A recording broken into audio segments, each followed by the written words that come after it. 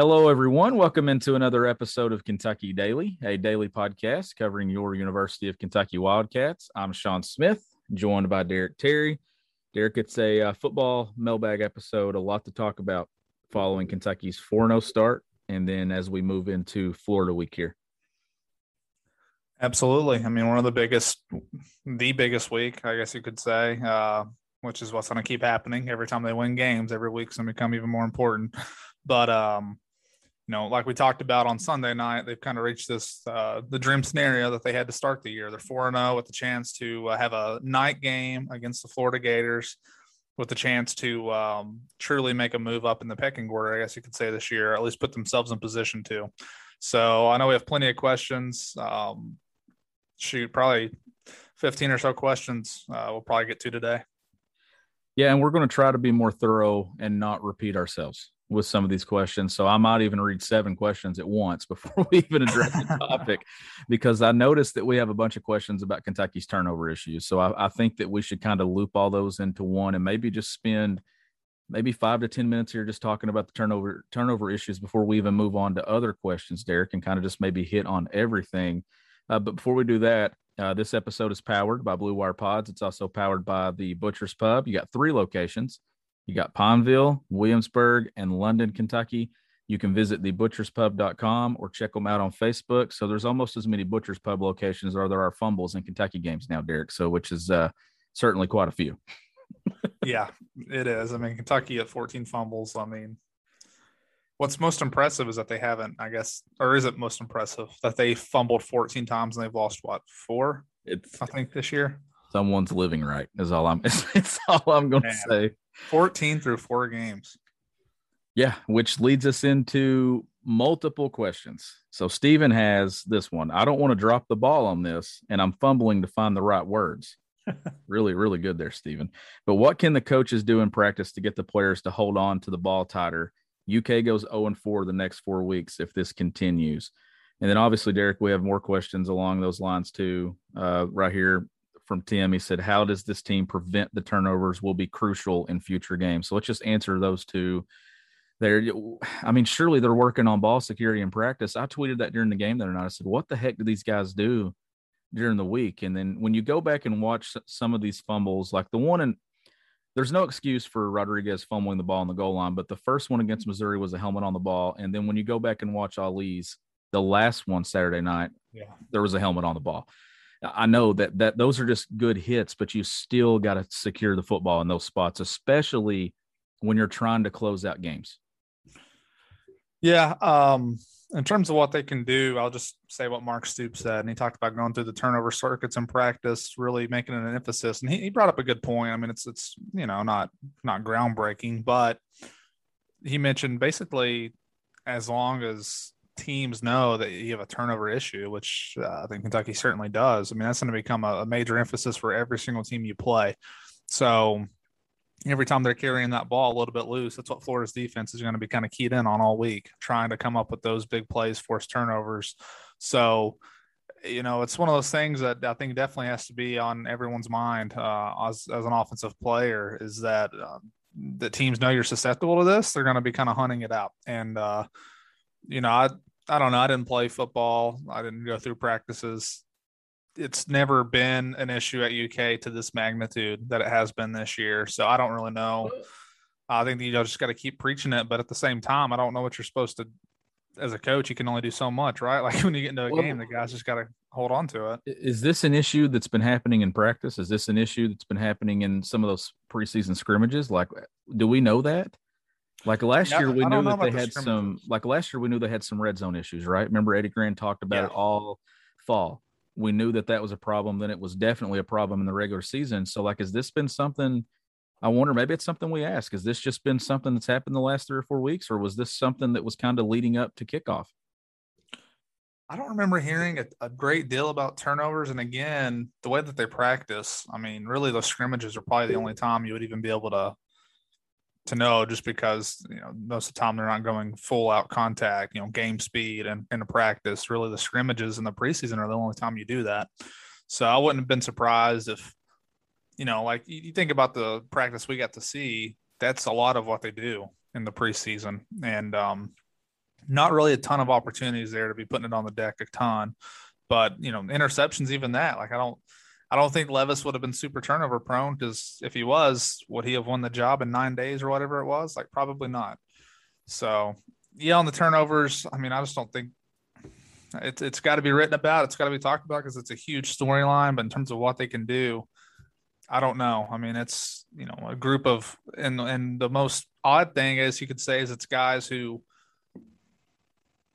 well, they have been around a while for sure. Ali and Rodriguez are the two that are popping out in my head. But Smoke had one, but Rodriguez had the 2 fumbles in his debut. Well, I don't know if it was exactly his debut, but the first time in 2019 when he got in there, he fumbled twice. And that, he went to the bench for a long time. I think 4 or 5 games, right, before he came back. And when he came back, he was good at securing the football all the way up until the Missouri game. And ever since then, it's become more of an issue. And then Ali, you remember he fumbled last year against Tennessee. He's got a tendency to get that ball out there a little bit, get it a little bit loose. And, I'm obviously, they want to use him in those jet sweeps. It's 2 straight games. I mean, he scored the touchdown against Chattanooga, and then against South Carolina, he had a good game on one of those sweeps. So he's doing good things in terms of getting yardage, but just got to, and those were good plays Saturday night too. Seems like he gets in some trouble when he starts trying to make some cutbacks. It was the same deal against Tennessee. So, he maybe take what's there. Don't try to be a hero. And again, like you said, when I went back and watched it, it was a pretty good hit on him that second time. But point still stands. He tends to get the ball out there a little too much, probably. And honestly, if it weren't Chris Rodriguez and Kavosiey Smoke and others having problems with it, I would have probably said that maybe Josh Ali, just being a blocker for so long, might have had some issues with not carrying the ball in games. But when you have your running back who's carried it for 3 years doing the same thing, it's not just a Josh Ali issue. Like, it's across the board here. Ball security is a problem. And we had some more questions too. I'm not going to read all of them. Second Take asked about fumbles. Venice asked about them. Robert asked about them. So they're pretty much repetitive questions. So we're not going to answer those, but I will answer this one from Brandon. Should the Kentucky offense dedicate the whole week of practice to ball security? Eric, probably 80% of it needs to be hanging on to the football in some capacity.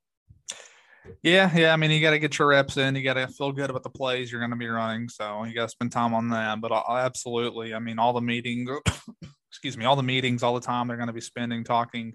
You've got to for sure make that a point of emphasis. I'm sure John Settle, the running backs coach, will. I mean, Rodriguez is the most worrisome because you have to have him. I mean, you saw that first and goal from the 4, like we talked about. It was the second Rodriguez fumble. They didn't put him back out there that drive. I personally think the way they're running the ball Saturday, if you give Rodriguez 3 tries or so from the 4-yard line, I bet he gets in. But at that, in the moment, I remember, like, in the heat of it, Sean, I don't blame him at all for not putting Rodriguez back out there. I mean, he's already fumbled once on the goal line this year. He fumbled, that was a bad one, I thought, because it was just, I mean, some of these fumbles are almost too easy. Like, the second Rodriguez fumble was just a guy very easily knocking it out of his hands. I mean, that one was bad.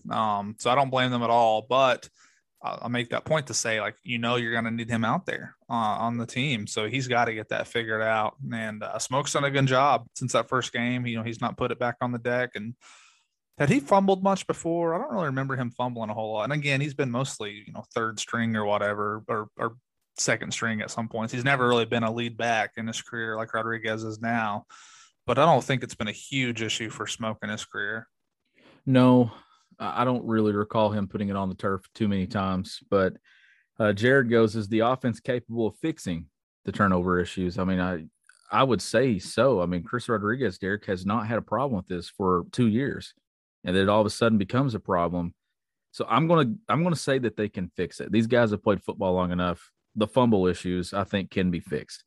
Now, decision making and stuff on Will Levis interceptions, I think that you're going to have to live with some interceptions from Will Levis. If they're going to throw the ball, there's going to be some bad decisions made. There's going to be some good decisions made. I just think that that's going to happen. But if you can get away from fumbling the football, then I think that alone is going to be a big enough improvement for Kentucky to maybe put themselves in better positions. You can live with an interception here or there, but a fumble, you just can't have those. Yeah, I agree. I think they can fix the fumbling issues. I mean, it's extreme right now how much they're fumbling. It's rare to see this many through 4 games. I agree with you too on the interceptions. I mean, Levis has thrown at least one pick every single game. Um, I thought the first 2 games they were not poor decisions. So if there was through those first 2 games, I think everybody was kind of all right with it, just because you knew if you made better throws on those, that they would have been completions. And I think you feel better. I mean, you still hope that he can make those throws, but you feel better knowing he's not just making horrible decisions. Against Chattanooga, you saw him get greedy through a pick. Second one, I still do not think was really a bad decision. Needed a better ball there. And then I did think against South Carolina, it seems like that one might be the most debatable one out of all the ones he's thrown. I would lean to the side of saying he should not have thrown that pass, but I understand people who think a better throw could have led to a touchdown. Well, against Missouri, you remember Mark Stoops was talking about the throw he made to Wandell there in the fourth quarter. That's not one that you want to overthrow. You want to underthrow it and let him make a play. Well, when you're throwing and they're running, it's double coverage there, and you underthrow that ball to Wandell, South Carolina, that is getting picked. That's one that you want to overthrow. But the only way that they were, and there was a window there, but it would have had to have been a perfect throw to the corner of the end zone.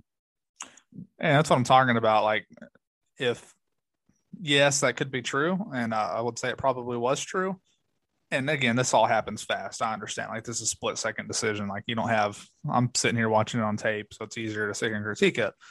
He's got a great arm. Everybody knows that. But even he did not have enough arm strength to be fading away, basically, sliding the other way and try to throw it across his body 50 yards down the field. I mean, that's very difficult to do.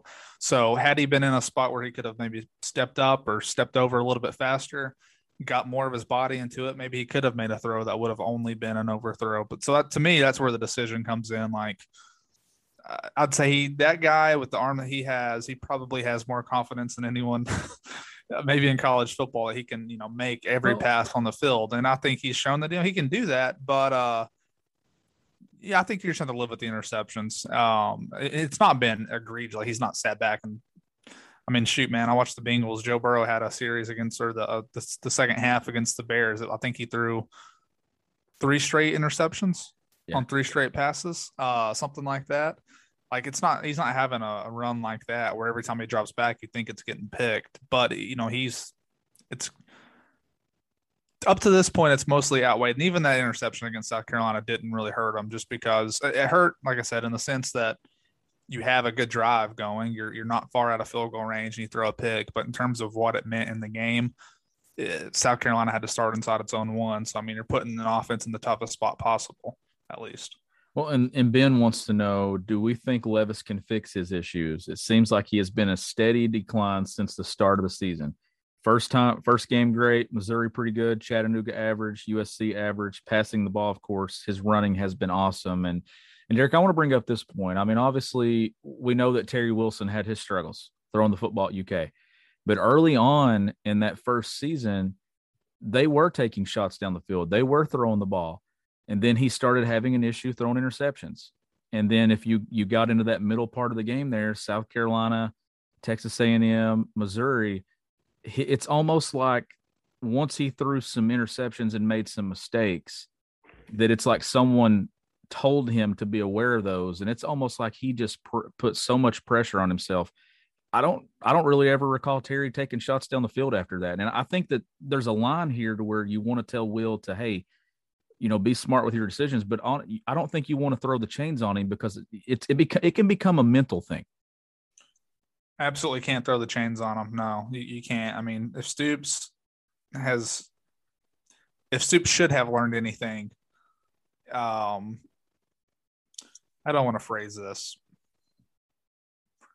I think there is always going to be a natural reaction from a defensive head coach to never want to put his defense in a bad spot. I think he saw how those guys were playing the other night, how good the defense was playing. And basically for his offense, he wanted them to do enough basically to be in a spot where the defense could win it for him. And that's pretty much how it played out. I mean, last night was extreme, or not last night, sorry. Saturday night was extreme. I mean, we're going back like 3 nights now, right? This is Tuesday. I got to move on. Saturday night,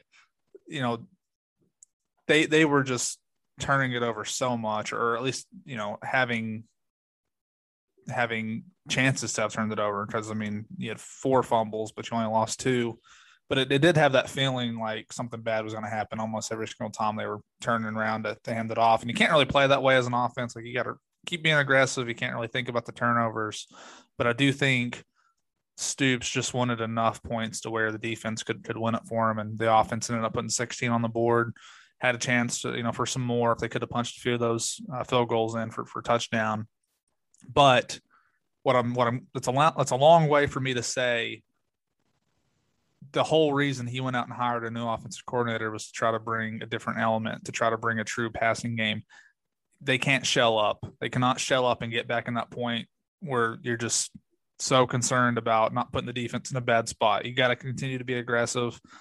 16 points was enough against South Carolina. 16 points is not going to be enough the next 3 weeks. You're going to have some aggressive play, especially this week against Florida with the way Ty Grantham plays. I mean, pretty infamous in college football, 3rd and Grantham. He's super aggressive, doesn't always follow logic. So I think there's going to be some chances to have some big plays for UK in this game through the air. And when they have those opportunities, you hope that it's going to be like those first couple of weeks where they were very good connecting on passes down the field. And then Ben has a question about the defense. Is this the real defense, or was this like the best they can be, and Missouri and Chattanooga is the worst, and somewhere in the middle is the real defense? Derek, I think the biggest difference is, and we've talked about this, you and I have had a lot of discussions, that I think that this defense got used to having an offense that really couldn't capitalize, couldn't make plays, and they were playing kind of to not make a mistake or to not give up the big play. I thought Saturday night, the offense making mistakes put the defense in situations to where they had to be aggressive. And I think that's why you saw them making a lot more plays. You saw them get 3 4th down stops. I think they had no choice but to get aggressive, get after it. And I think you saw an energy from them that we hadn't seen this year. Yeah, I think that's a good point for sure.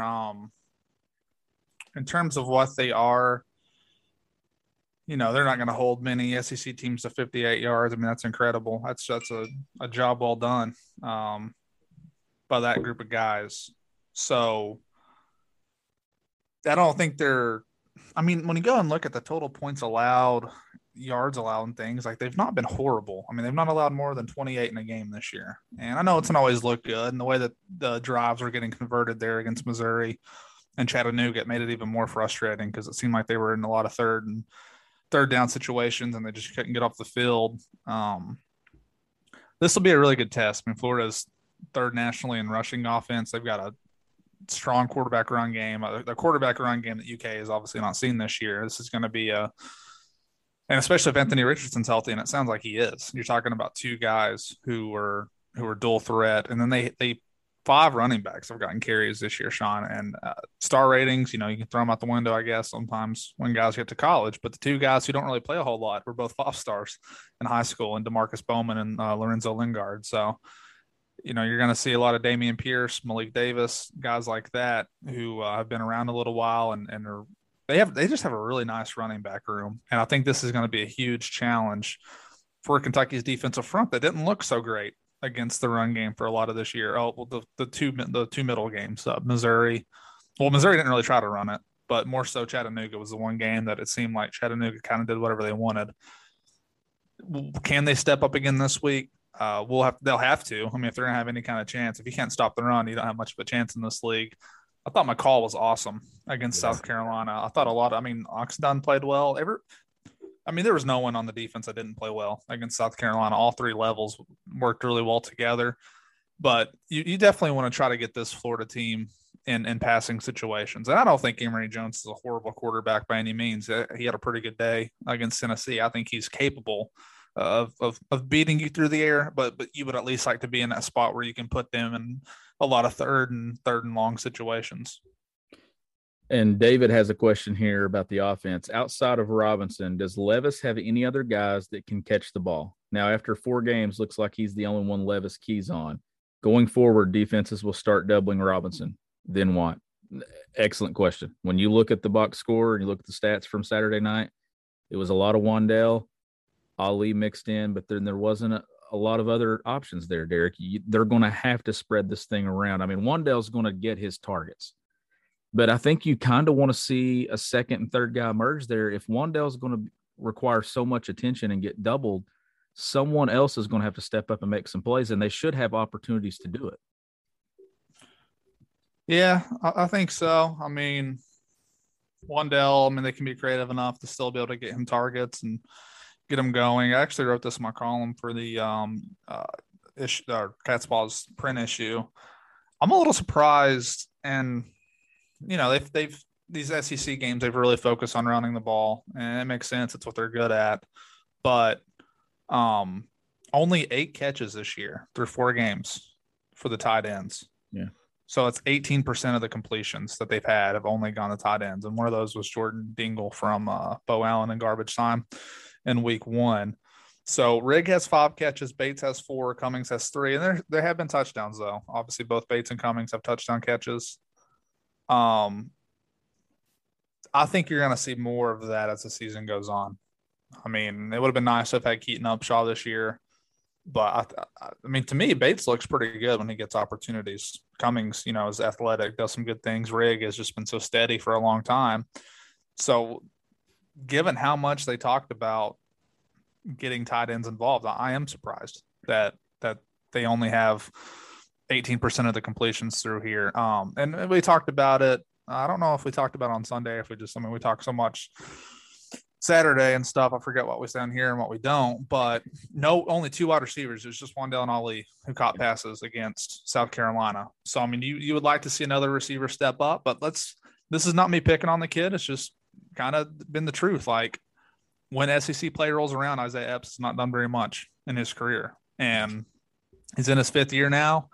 I mean, he was a total non-factor against South Carolina. It's like you forget he was even out there. So you would like to see him step up. Maybe he can make a big play. You would think he has a potential to be a vertical threat, and he could have had some better numbers too. I mean, against Chattanooga, Levis missed him. I think he could have had a pretty long touchdown. Maybe that would have helped him. But still, in terms of actually talking about the SEC games, it has been a heavy dose of Wandale and a little bit Ali, and that's been about it.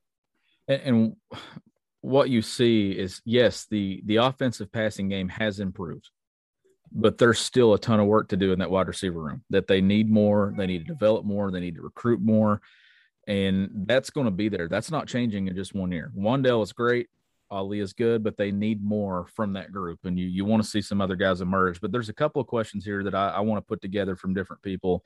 One is positive, one is negative. Second take, has the kicking game silently become one of Kentucky's strengths? And then Robert says, can UK fix its issues with their punt team and punt return team? So you got, obviously, their kicking game. Ruffalo, Derek, since he took over, has been magnificent. I think second best percentage in school history to this point, 20 of 24 on field goals. He's been excellent. 3 of 3 Saturday night, one of my game MVPs. But then you still have Kentucky when Wandale's not back there. You've got them giving up so much field position by not fielding punts that it actually set Kentucky's offense back multiple times. Has Ruffalo missed a kick that was not blocked or a bad snap since he missed the extra point against Ole Miss? I feel like he hasn't. I could be wrong on that, but maybe that's what really locked him in. He has. He's been great. Only kick that was missed this year was obviously the block against Missouri. Other than that, I mean, he's been very reliable, really an unsung hero, I guess. He didn't have any, I would say, difficult field goal attempts. I mean, to me, anything for a college, I mean, college kickers are, you never know. You never know what you're going to get. But, like, you would think anything typically 45 yards and in, there should be a good chance to be made. I think after that, maybe it gets quite a bit tougher. But Ruffalo's got a good leg. I can't remember where he kicked, what his longest was this year. Or maybe I was watching him in warm-ups. But he has some distance. I bet, he could probably hit from 50. I would say he'd probably feel comfortable running him out there. He at least has the leg strength to get it there. He might not be as accurate, but has he kicked one right at 50 before? It seems like he has. I can probably pull up his profile. Seems like he's kicked a pretty long field goal at one point. I know it wasn't this year. Yeah. This is a 5th-year guy. Yeah, he's only missed 3 field goals in his career coming into this season. And then the Missouri one was blocked, so that counted as 4. Yeah. His long this year is 45, and then Ruffalo's long in 2020. Let's get it to pull up right here. UK's website's running slow. But real quick, while this is loading, on the punt return issue and also punting issue, their punting is a clear needs. I mean, I'll say needs to be addressed. Obviously, they had the idea that Wilson Berry would have been the guy this year. He's been hurt basically, and I guess they liked what Goodfellow had done, but the punting was a big issue. I mean, I think he was barely clearing 40 yards on some of those punts. It was not good. It was not good enough. And maybe everybody got spoiled with Duffy the past few years, but that's been a problem. And then punt return, I mean, yes, they are giving up too much yardage in that area. I mean, for a long time, I wouldn't say people complain. People observe that you had guys like David Bouvier, guys like Charles Walker, who didn't really have many returns. They were just short-handed guys. Well, I think you would really like to have something like that right now. I mean, you weren't really losing a lot of yardage with those guys. In punt return, it's not about making a big play and getting yards. It's about securing those yards that you don't want to give up and lose by fielding it. I think that one at South Carolina, and again, it was kicked in a spot where Ali would have had to run through some traffic to make a play. Maybe they just got unlucky, but I think it hit at the 25 and it rolled all the way inside the 5. Yeah. So that's, you got to field that 20 yards. And real quick on Ruffalo, he hit a 50-yarder against Missouri last year. That's his career long. So he can. We know that he's good from 50. And if I remember that kick correctly, it would have been good from about 55, 56 probably. So he's definitely has some legs. So that's very encouraging for sure. That has become a strength, something that there for a bit was a significant weakness after Austin McGinnis left the program after he graduated. But moving on. He's actually at 250-yarder. He won against Arkansas as well in 2019. So we know that if it comes down to it Saturday night, they're going to try to kick that field goal for sure. But moving on here, let's go to Brad's question. Is the new running scheme harder to block for than last year? Just wondering if that makes it harder to adjust. I don't want to say that it's harder, Derek. I just think that it's different, the way that they scheme things up in this offense, that we knew that everything changed, whether it was pass pro, run scheme blocking, all of it changes. And some of it too changes from game to game. So I think that you're seeing that right now too. When you need mealtime inspiration, it's worth shopping Kroger, where you'll find over 30,000 mouth-watering choices that excite your inner foodie. And no matter what tasty choice you make, you'll enjoy our everyday low prices, plus extra ways to save, like digital coupons worth over $600 each week. You can also save up to $1 off per gallon at the pump with fuel points. More savings and more inspiring flavors make shopping Kroger worth it every time. Kroger, fresh for everyone. Fuel restrictions apply. Another day is here, and you're ready for it. What to wear? Check. Breakfast, lunch, and dinner? Check. Planning for what's next and how to save for it? That's where Bank of America can help. For your financial to-dos, Bank of America has experts ready to help get you closer to your goals. Get started at one of our local financial centers or 24/7 in our mobile banking app. Find a location near you at bankofamerica.com/talktous. What would you like the power to do? Mobile banking requires downloading the app and is only available for select devices. Message and data rates may apply. Bank of America NA, member FDIC. Yeah, definitely. I think that you summed it up well. I mean, these guys are getting used to. I think you saw week 1, it was a bit of a struggle just because they hadn't, actually performed that way in a game. But I think you see him getting better. I thought the running back vision was better this past week, probably as good as it's been. And they'll need to continue that. And then pass pro, I know the question wasn't asking about pass pro, but I think it's been okay this year. It seems to me like Levis can help them out a little bit more. Levis has a tendency to not a tendency. He saw it against Chattanooga. He stayed in the pocket, slid a little bit, made some guys miss. I thought against South Carolina, though, he was trying to get outside of the pocket, and usually good things aren't going to happen for you when you do that. I mean, sometimes there's room, you can scramble out, pick up some yards, but the play that got negated by a hold was probably as bad of a play we've seen Levis make this year. He rolled out and took a 15-yard sack, something like that. Didn't throw it away, didn't try to make a play down the field. He just took the sack, and that was him trying to get out of the pocket, running the wrong way. plays like that, you hope maybe he can step up a little bit if it's there. So he's still learning though. And I'm not going to throw off these 3 games. They're going to have to play well offensively, but you're seeing a first-time starter in Levis, I think, starting to go, just kind of learning. I think you just see him trying to figure it out. And to me, these final 5 games after the bye week, when they have maybe some of these guys who are arrested are back, maybe DeKal Crowdis is healthy and he can help out. Like whenever you feel like maybe you're at more full strength, I will, and the competition won't quite be as hard. That's where I'll be curious to see what kind of strides they can make, because he'll be 8 games in probably at that point. It'll be like his 8th start when they go to Mississippi State. At that point, I think you want to see the offense really start to click well. Yep. And then David has, what's the status on the 6 players from the fraternity party issue? Are they going to play this year any? Well, we know the report came out last night from Anna Tarullo, put it out from BBN Tonight, that all 6 players have returned to practice. We don't know what that means about their status moving forward, Derek. We have no idea what the legal side of that is. All we know is that UK, obviously, there's enough there that Mark Stoops and them felt like they deserve to be back at practice, which I think is an encouraging sign towards maybe them being available at some point moving forward.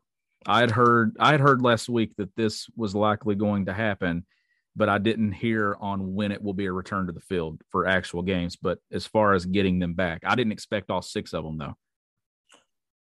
No, yeah, that seems encouraging. Obviously there's like a reacclimation process, you could say, when they've been out that long. You have to go through, I'm sure. Talking 6 weeks now, right? Since they I'm sure you just can't go back out there, probably have to do some things. So I guess if news comes out at some point today, this is Tuesday, we're recording this. I guess if something comes out prior to Thursday is when Stoops is supposed to speak again. Well, to us, but he'll be on the teleconference tomorrow. Basically, I'm curious if news drops that these guys had their charges dropped or whatever. I'm sure that will be something Stoops will want to talk about. So we'll have a better idea of how close these guys might be to helping out, things like that. He got good news during his radio show last night, and I'm assuming that that's what it was. There's something along those lines, because not long after that, we got word that those guys had returned to practice, Derek. So I'm just kind of reading between the lines here and connecting things, and I'm assuming that was some good news that Stoops got. Let me make sure. I know there's a couple more questions. Make sure we're not missing anything. UK Shane, what do you think the next 3 games will be? 1-2 or 0-3? If they turn the ball over next Saturday, Florida will beat us. We can't keep doing that. Derek, I've just looking at these 3 games, the way that I went during the preseason is I had them going 1-2 in these 3. I had them beating Florida and then losing to LSU, losing to Georgia. Right now, I'm leaning towards losing to Florida, beating LSU, losing to Georgia. That's the way that I'm leaning. I think that my pick this week will be that Florida will win, just given that Kentucky has had the turnover issues. I'm going to lean Florida. So I'm going to say 1-2 is my prediction. But if they can get this one Saturday, I think it's entirely possible that they could try to get 2 they could steal 2 of 3, but they need this first one. Yeah, I mean, it's so hard to predict. I mean, I think if they play clean football, play a good game, I absolutely think they could beat one of Florida or LSU. No doubt about it. But in terms of what I would predict, like until we see that this offense is capable of playing a good, clean game against a quality team, I'm definitely gonna have a hard time picking them to win this weekend. I don't want to look past this weekend, because if they go out, play well, take care of the football, then obviously it's going to change what I think about the LSU game. Exactly. If they come out this weekend and turn it over 3 more times and get beat by 21 points, then yeah, I'm probably not going to pick them to beat LSU. But talent-wise, UK plays a good game. No doubt. I think they can win one of the next 2, if not both. I mean, who knows? I agree 100%. And if they play clean football, I think they definitely leave with a win in one of the next 2. I'm not sure which one it is, but if they play clean and they're talented enough, they can win one, if not both of them. But we just need to see what happens on Saturday to see that. I think, like you worded that perfectly. Whatever happens Saturday, the way they look, Derek, changes your opinion about LSU. And that's football, right? Like the opinions have changed since Missouri from some people. But they're 4-0. We'll see what happens there. Ben has another question. How did Arkansas get so good so quickly? And boy, they're good, and they have a chance. They could really, like, if you're a Kentucky fan right now, you're putting on your Woo Pig Suey hat Saturday with them going to Athens, because we're going to find out Saturday if this Arkansas is good, man. Like, I think they can compete Saturday. Yeah, they're playing really well. Pittman's been a great hire down there. I'm not super caught up on Arkansas's roster, but I do, and I say this because of the transfer portal, I don't know how many of those guys are still around.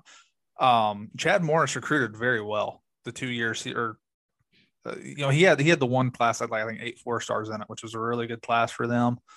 But again, I don't know how much help they've added from the transfer portal. I don't know a ton about Arkansas. I just know that, Morris got ran out of there so fast because, it just didn't look like it was going to work, but he recruited very well. That was one of the highlights of his tenure, was that they were able to get really good players onto campus. But yeah, they've crushed Texas and Texas A&M both. They've played really well against those two teams. And, if they were to go in and beat Georgia in Pittman's second year, he'd probably lock up SEC Coach of the Year right then, I would say. But, yeah, that's been a pretty good football program, though. It has. Especially, Bobby Petrino. I know whenever I was in high school, they were, 10 wins a year. Really good team. People care a lot in Arkansas. It's the only Power 5 school in the state down there.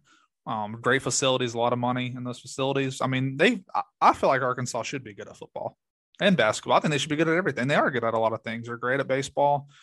They historically had a pretty good basketball program. I think this football program is getting caught back up where it should be. And of course, they've got a tough SEC West is tough to break through, but they've shown in the past they're capable of being a double-digit win team and truly being able to compete for the SEC West. And then Brandon says, thoughts on DeAndre Square situation. My thoughts are he apologized for what he did multiple times, and fans from other teams, Louisville, kind of coming at him and stuff on social media, Derek. Obviously you and I both we didn't see it live, but we saw the clip after. Regardless, it's not a good look because he could have held up. He didn't have to do it. He did apologize. DeAndre is a guy for his entire career at UK, has been well-spoken, well-mannered, seems like a really great guy. I'm not going to hammer him for one mistake, but I certainly didn't agree with it, obviously. I don't think anyone really did. Yeah, I think he summed it up well. It was a bad look for DeAndre, and yes, he apologized. And Dexter Belcher, who got pushed over, they call him Tink, he, doesn't seem like there's any hard feelings on his end. So if that's the case, really, I guess no reason for anyone else to be that upset. However, you can't ignore how much this video has been. Whatever the definition of viral is, like, it hit that. It was everywhere.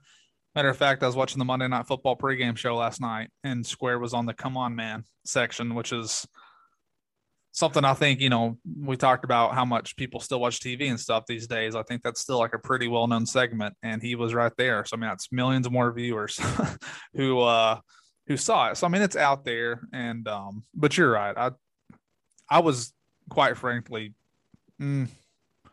stunned might be too strong of a word.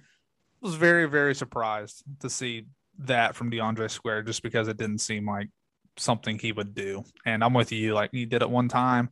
I'm not saying – my only thing would be, like, don't argue that, like, it was – like, I saw some people trying to say he couldn't slow down in time. Like, it was – he didn't have to do that. And he did. And he apologized for it. So it seems like, something both people moved on from very quickly. However – It definitely made its rounds, and it was enough to where, Stoops talked about it yesterday, but obviously not something that you would think is going to linger or anything like that. Yeah, and then we have a question here from K Strategies 18. What is the point of headlines like this to keep everyone upset, to reinforce the negative? Sure, we can talk about the obvious, but everyone already knows about the obvious. The defense was extraordinary and incredible. Can't we spend Sunday just praising them? And it's talking about the Herald Leader defying football gravity. UK keeps finding a way to win in spite of repeatedly getting in its own way. I don't think that's really being negative. That's the headline. That's the story. Kentucky fumbled the crap out of the football and still found a way to win. But the other thing too that I don't think a lot of people know, Derek, is there's multiple writers Like you have your things that you write, and then your coworkers have their stories that they write. It's just the way that it goes. Like certain people are writing certain topics. Some people's covering what the defense did. Somebody's covering what the turnovers were. That's journalism and trying to get all the news and coverage out there. Yeah. Case Strategies, he could have spent Sunday praising whatever he wanted to, I mean, the defense was great. I'm absolutely certain the Herald Leader wrote a story about the defense, but I would also say just because something is obvious doesn't mean you don't talk about it. Like, yeah, the turnovers are a big problem, so they're going to get talked about because, again, it's a theme of the season to this point. Oh, look at this mailbag. How many questions did we have about turnovers? A bunch. Yeah, we literally didn't read 8 questions about turnovers like that. If you go through this, it's not us. It's what the fans are talking about. Like the people that listen to the show are wanting to know why in the hell is Kentucky turning the ball over so much. Like that's the question. But the positive in that, if you read it, it's a positive. They're still winning despite getting in their own way. They're still winning. Yeah, and Case Strategies, I don't want to like talk down and then say, like I understand where you're coming from, but it's not the job of me or Sean or John Clay at the Herald Leader, Josh Moore, to only be positive or not write about every aspect of it. Like there are going to be things that, get written about if they're not going well. And I understand coming off a win, maybe not wanting to, want to talk about the good things. And I would assume, again, I didn't read every story from the Herald Leader. I know the first story I wrote was about the defense. I felt like it probably should have been about the turnovers, but I ended up writing about the, obviously the game. And then I wrote about, the defense playing very well because that's kind of the thing. Those were the 2 big stories Saturday. It's one of the easiest games I think I ever remember on the road writing about because it was so obvious what the big issues were on both sides. The offense scored enough points, but they didn't look too good doing so. And then the defense was phenomenal, bailing out the offense. So that's kind of what I got that's what was written about. But you're never going to find 100% people on the same page about. That's just not realistic to expect that people wouldn't talk about the turnovers, I guess, is what I'm trying to say. Well, yeah, I mean, if you read my 3 takeaways from Saturday.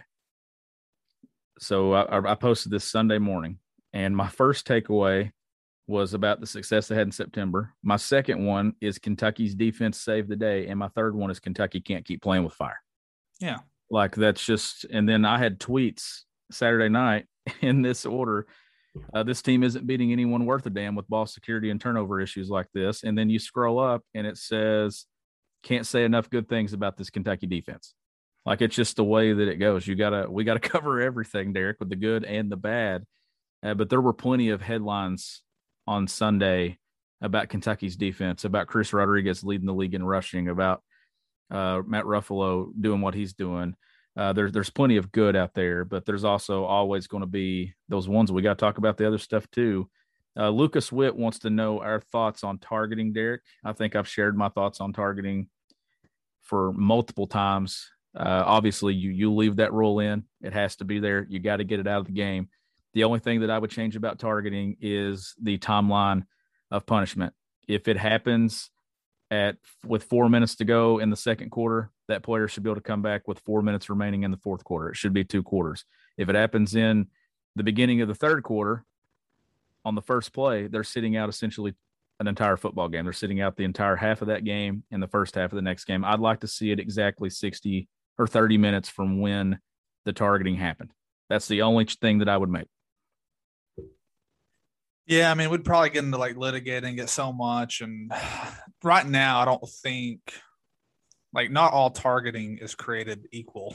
I think, at least in terms, I watch obviously a lot of UK football.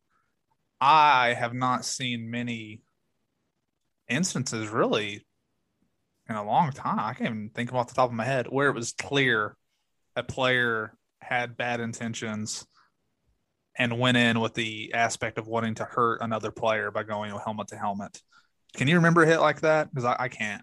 Where It was just so obvious. Like, you know how it used to be back in the day in football? Like, it was, you see some of those old highlights that would get celebrated. I mean, you just cringe at them these days. That's like Yusuf Corker the other night had like the perfect hit that you could have on someone, like the cleanest hit. Basically, like the Auburn game, the Auburn player got ejected, got called for targeting. And like what he did was not anything bad. Like, it just happened that the Penn State's player head was going down, trying to get to the end zone. And he was trying to keep him out, and his helmet happened to hit his, but it wasn't a cruel hit or anything like that. Yet it's the same as if a guy was just actually head hunting. So I don't think the punishment a lot of times, I think it's too extreme. But I mean, I agree with you. Like, you have to have player safety, and you have to have a targeting rule, no doubt about it. But I do think it's just too extreme right now. I think guys get tossed and miss too much football for, in a lot of instances, is what you would probably call a football play. So It's tough. I think a lot of people want to see that rule changed, but how they go about doing it that'll be interesting to see. Yeah. And then we have two questions in the DMs here. This one's from Sam, and this kind of goes back to the turnovers and everything too, but it has penalties in there as well. Derek, do you think Mark Stoops' commitment to being a completely player-led team can have any issues with discipline? Off-field issues recently, careless turnovers, questionable penalties and timeouts. Seems like a player can make a lot of mistakes without getting chewed out. Yeah, I mean, I don't know. You have to be player-led, I think, to an extent. Like, you have to expect – you want to have enough trust in your leaders that they can set the tone, that it doesn't – I mean, Cal talks about it all the time, right? Being player-led. And I think Cal almost goes, like, overboard with it in some cases. But, like, you have to be able to trust – like, as a coach, you cannot – you got to trust those guys that you have in place – in the leadership councils, things like that. We'll be able to convey the message. We'll be able to set the tone. You want those guys to be accountable towards one another, I think, as a coach. I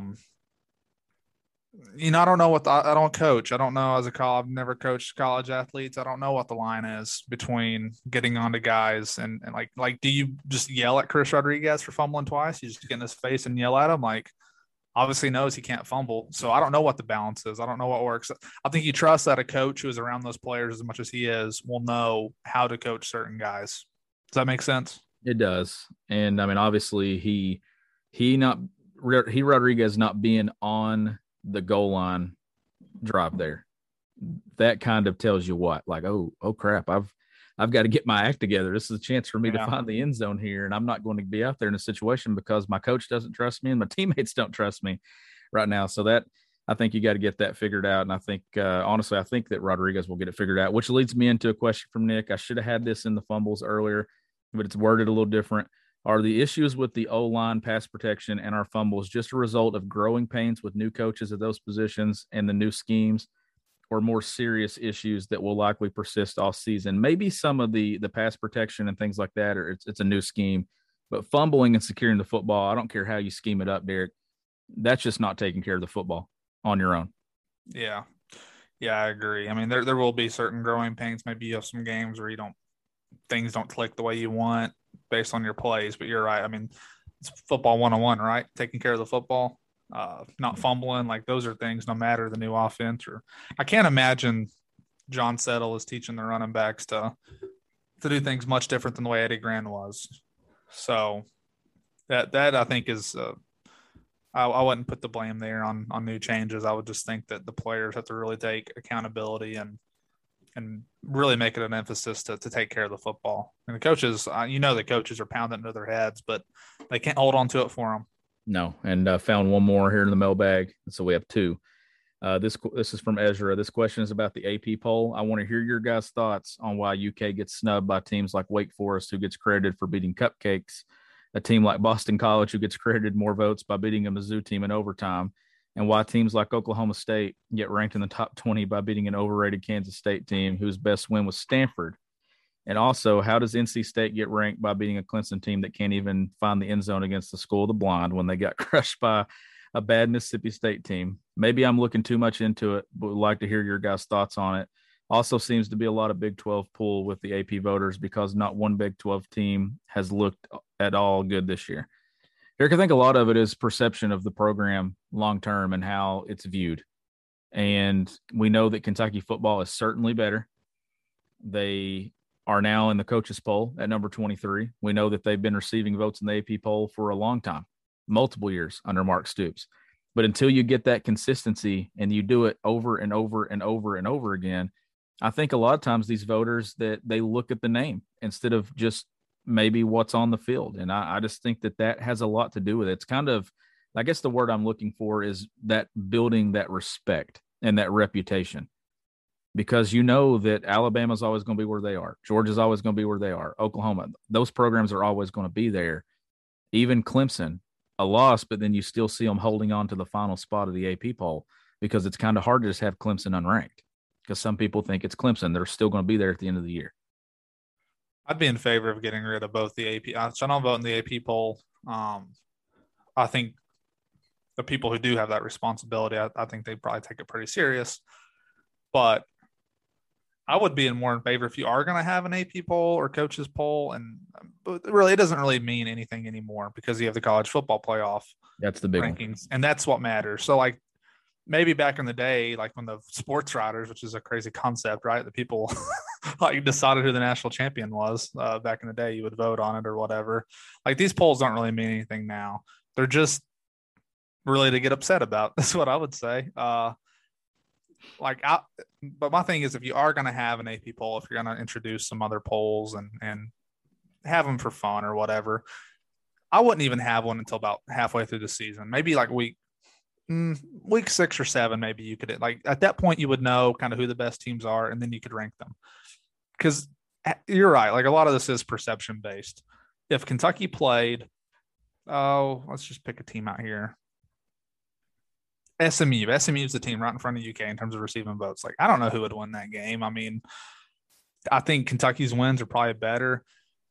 Wake Forest, I mean, I watched them play the other night. I think they look pretty good. I think they're a solid team. And I understand that the argument is, hey, Wake Forest beat Old Dominion, Norfolk State, Florida State, who's horrible, and then Virginia, who's not great, but had a good year a couple of years ago. They've looked good doing it, though. They've won every single game by at least 20 points. Whereas had UK crushed Missouri like they were on pace to, had they taken care of business against Chattanooga and then looked a little bit better against South Carolina, I bet they would be ranked. What do you think? I bet they would be. They would be. I bet they would have gotten the top 25. But they have played 3 straight one-possession games against teams that UK was favored against, and they haven't looked great. So I think that's probably why they're not in the top 25 right now. I've not watched every single one of these teams in the top 25 in depth. I understand. Like, I definitely think there are arguments to be made. I think it's a fair question. But if you're UK and you win this weekend, like, you're going to be in the top 25. And it's going to work itself out the more you win. It's just these polls don't really mean anything until the college football playoff rankings come out, because those are the ones that do matter.